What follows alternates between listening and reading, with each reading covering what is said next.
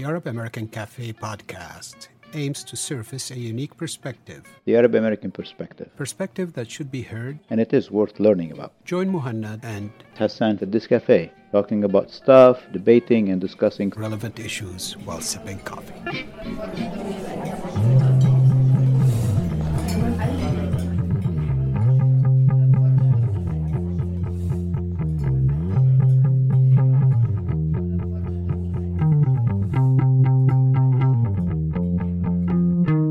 لا شك حوادث السيارات بعدها سبب كبير للوفيات، تحديدا باليونجر population، الشباب اللي ما عندهم أمراض. يعني بأمريكا صار له الرقم المعدل السنوي للوفيات بحدود 30,000 35,000 36,000 34,000.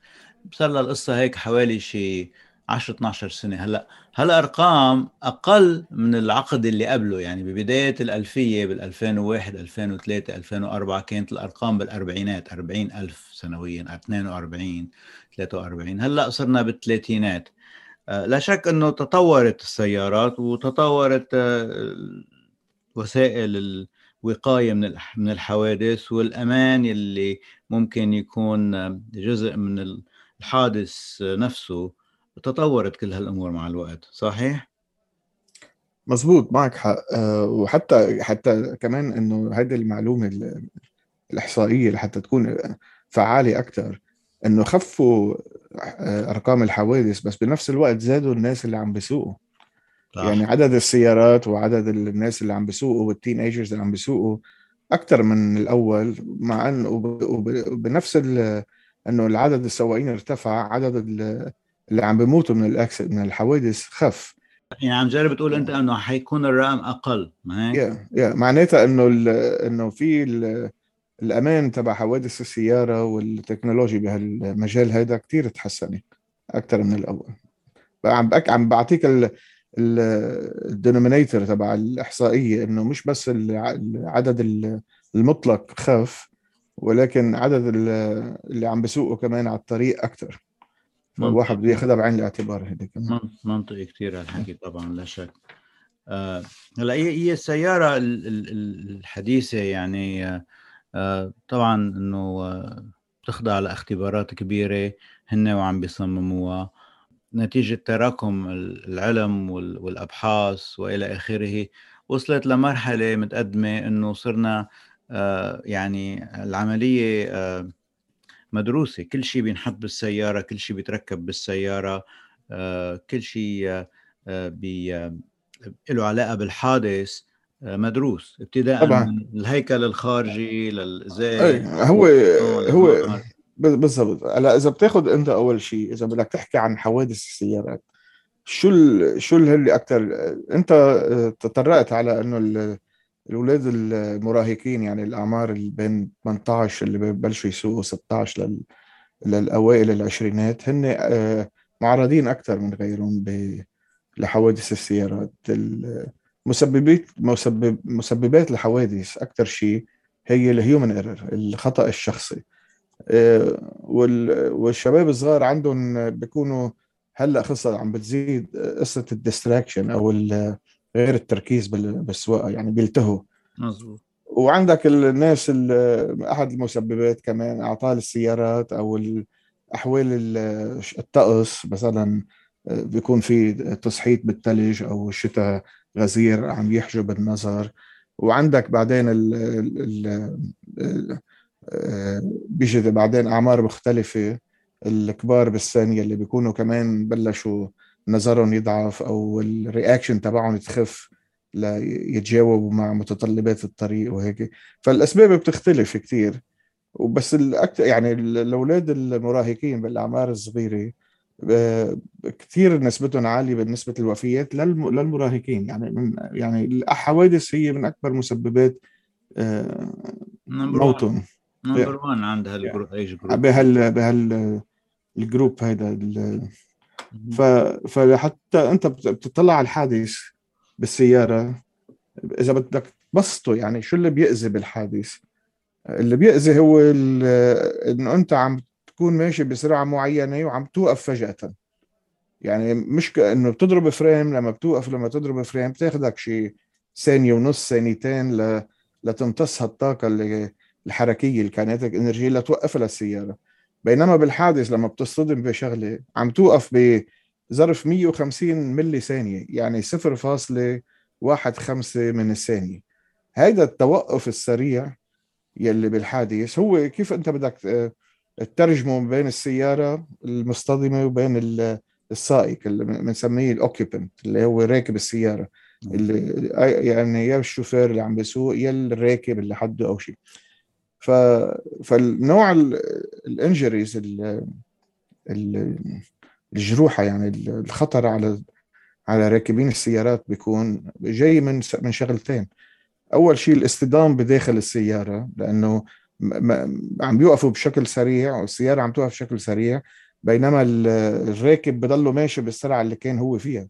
يعني تنقول تخيل أنت أنه السيارة ماشي 40-50 مايل بالساعة أو 50 كيلومتر بالساعة، اصطدمت بشيء وقفت ب0.15 من الثواني. واضح. الراكب بضله ماشي وما عارف، جسمه بعده فلوتينج بالهواء، يعني ماشي بنفس السرعة تبع السيارة، بده يصطدم جوا بقلب السيارة بشيء ليوقف.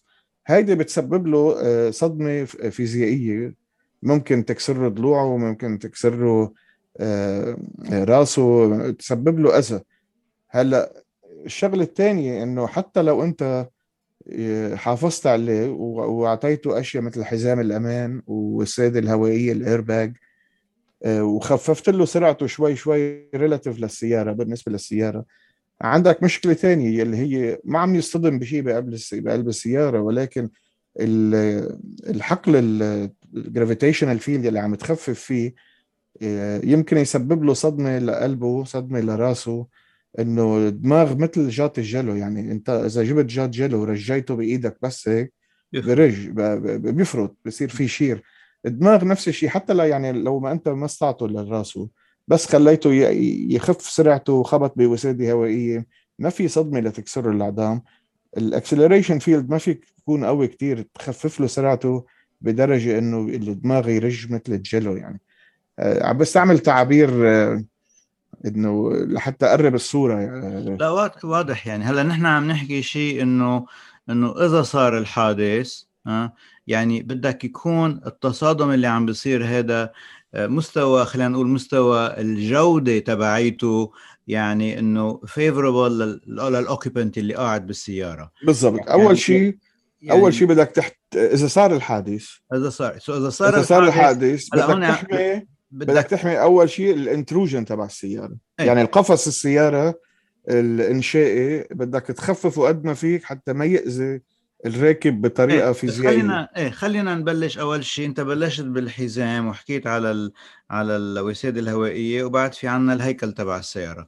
بالنسبه للحزام، هلا هذا الحزام هذا اخترعوه حسب ما قريت انا يمكن بالخمسينات او شيء، بس ما صار اجباري غير مؤخرا من حوالي شيء 10 15 20 سنه، ولحد هلا في كتير ناس ما بيحطوا الحزام. بس هذا الحزام تغير، يعني كان اول شيء طوله ثابت ما كان يتحرك، هلا صار الحزام له دور إضافة إلى أنه رابط الشخص، صار بيشده وبيرخيه وبيثبته على المقعد. مزبوط. بس هي صورة كتير معقدة. أوكي. الصورة نحن عم نحكي هلأ أنه صار الحادث، كل العالم بالتكنولوجيا اللي بلشت أنه إذا صار الحادث كيف فينا نحمي الزلم الشخص.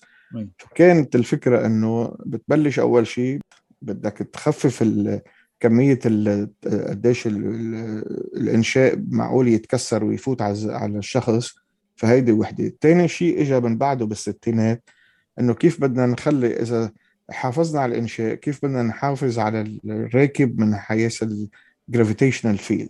من هون إجت فكرة إنه أوكي خلينا نخليه نوقفه مع السيارة بحزام الأمن. بعدين إجت الوسادة الهوائية تتكمل شغل الحزام، وارتبطوا مع بعض. صار عندك انت الامان الانفعالي. يعني لما يصير الحادث مكون من 3 اشياء. الانشاء اول شيء بدك تعني تظبطها. تاني وحده الحزام الامان حتى يكون الشخص عم بيخف سرعته مثل السيارة، ما يكون في تفاوت بيناتهم. مهم. إذا ما في حزام أمان، السيارة عم تصطدم، عم توقف فجأة، الشخص بضله طاير بالهواء يعني بقلب السيارة وبيخبط بشيء.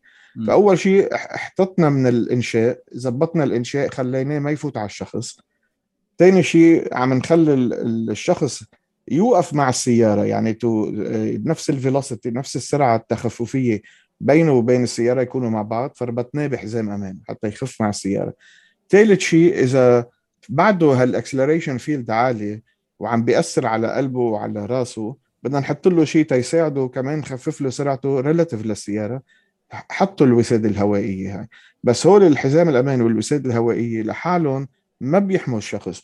لازم النسبة العالية من الصدمة تكون من السيارة، من الإنشاء. فهول ثلاثتهم بيشتغلوا مع بعض.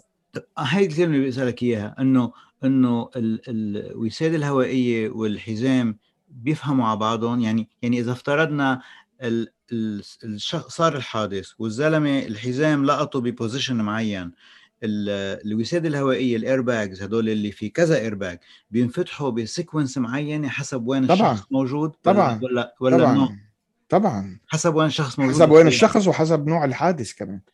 يعني في حوادث انت ما بدك تفعل الوسادات الهوائيه تبعول السايد امباكت مثلا، يمكن يضروك، او فحسب الحادث، حسب وين في سنسرز بالسياره.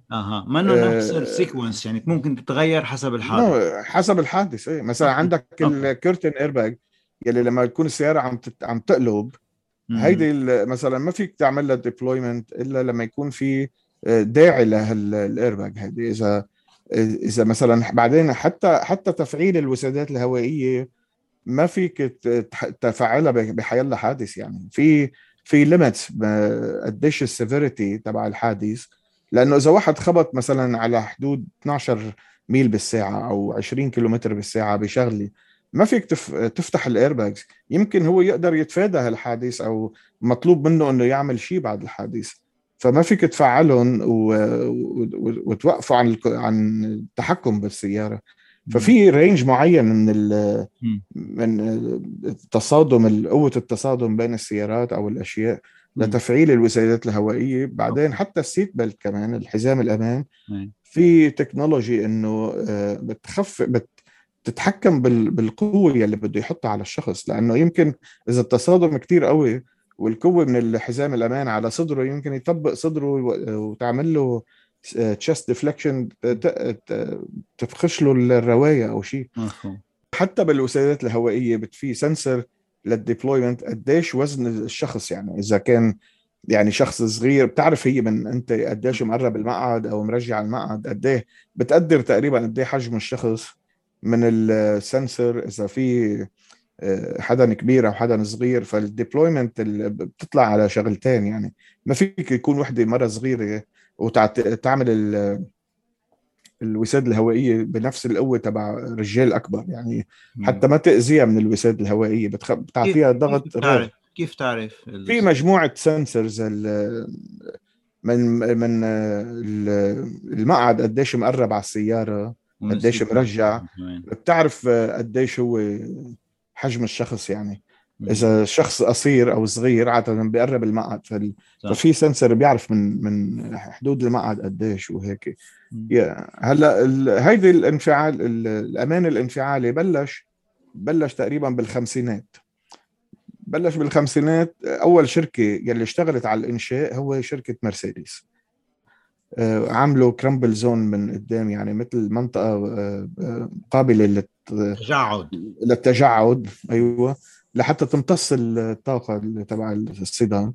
ومنها انطلقت بعدين الابحاث والى اخره. بعدين بال 66 بلشوا يفكروا انه بالحزام الامان حتى يكون الشخص يعمل يخف سرعته مثل السياره. بعدين اجوا الوسادات الهوائيه والى اخره.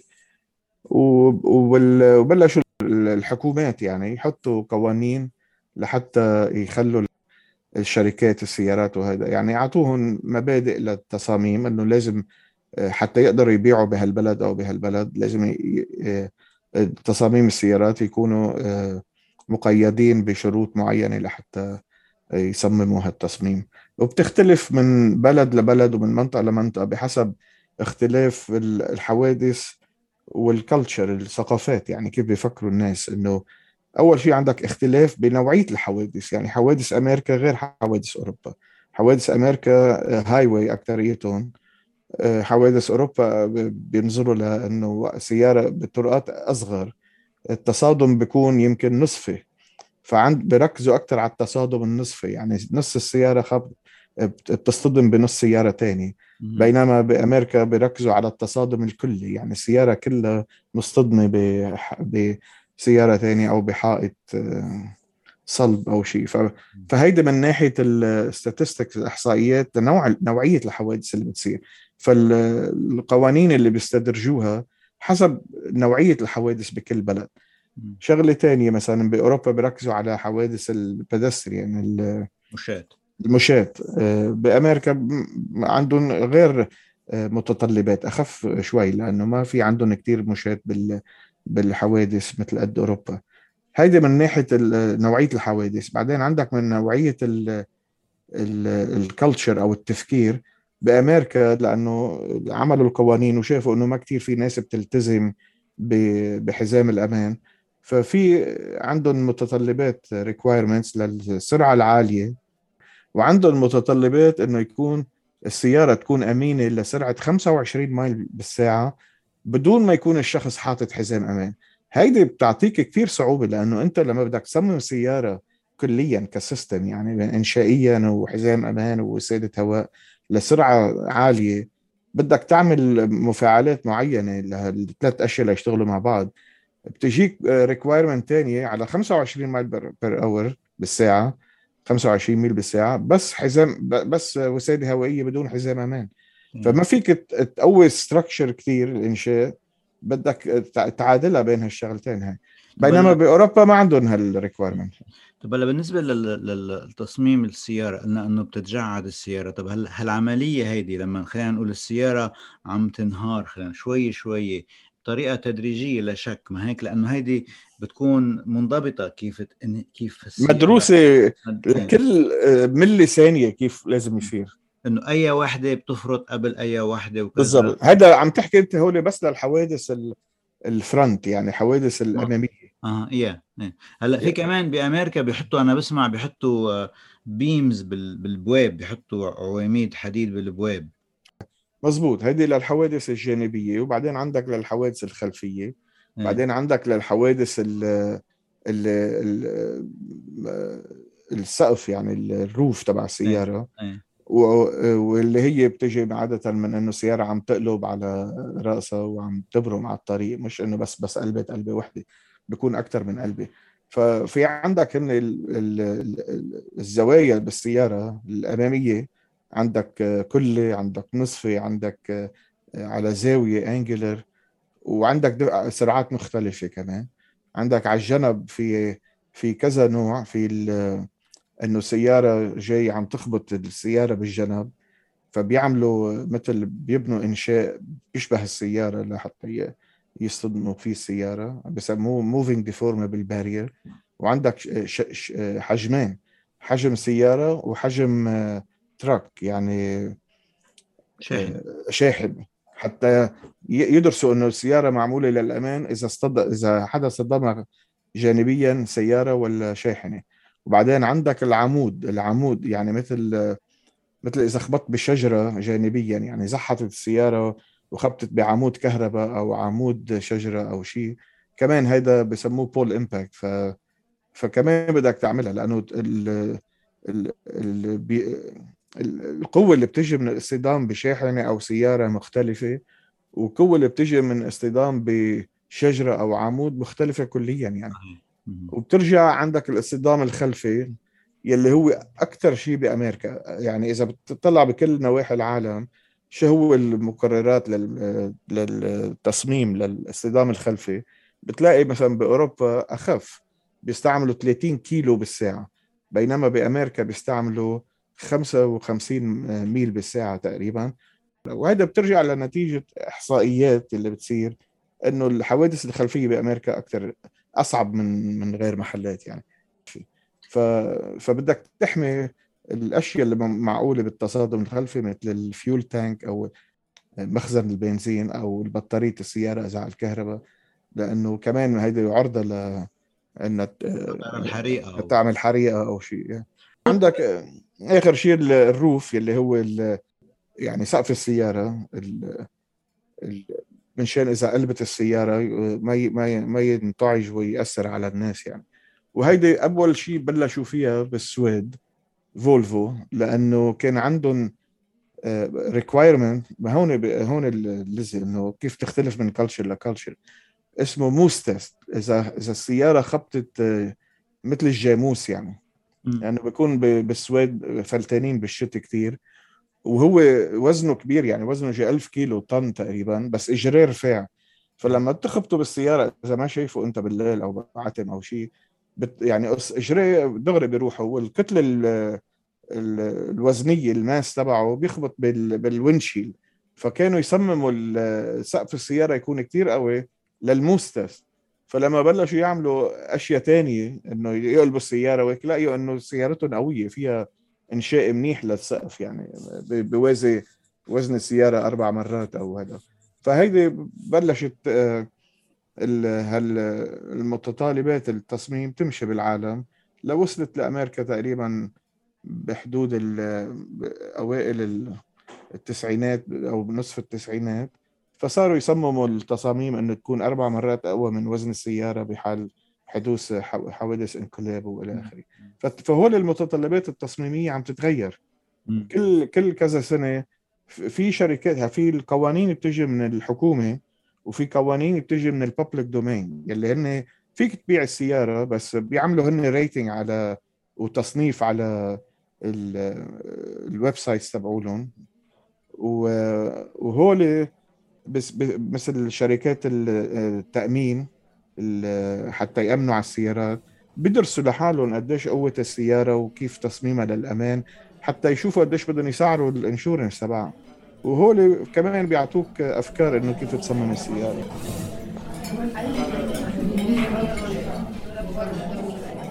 So this was the conversation at the cafe this time. Please share it, subscribe to the podcast, email your ideas and thoughts to podcast@arabamericancafe.com, or connect with us on Twitter @AA Cafe Podcasts.